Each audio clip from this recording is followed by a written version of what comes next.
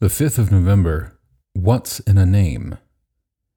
And the name of the city from that time on shall be, The Lord is there. Ezekiel 48:35. Have you ever wondered how certain towns and villages got their names? Some places have taken the names of the important people who owned the land they were built on, or who captured the place in war. Other places are called after the work that was common there. We used to live in a town called King William's Town, named after the British king at the time of its founding. Place names can be fascinating because they can often tell you quite a bit about the history of the place or region. When we ask, what's in a name, the answer can be actually quite a lot. Take, for example, the name of the city that is mentioned in the last verse of the prophecy of Ezekiel.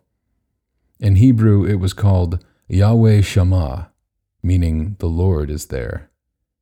This was a glorious city that Ezekiel saw in a vision God had given him. All the measurements of the city were given as well as its precise location, but the most important aspect was the fact that God was to be there, right in the middle of his people, living with them and keeping them safe. There is a similar vision given in the last book of the Bible, Revelation.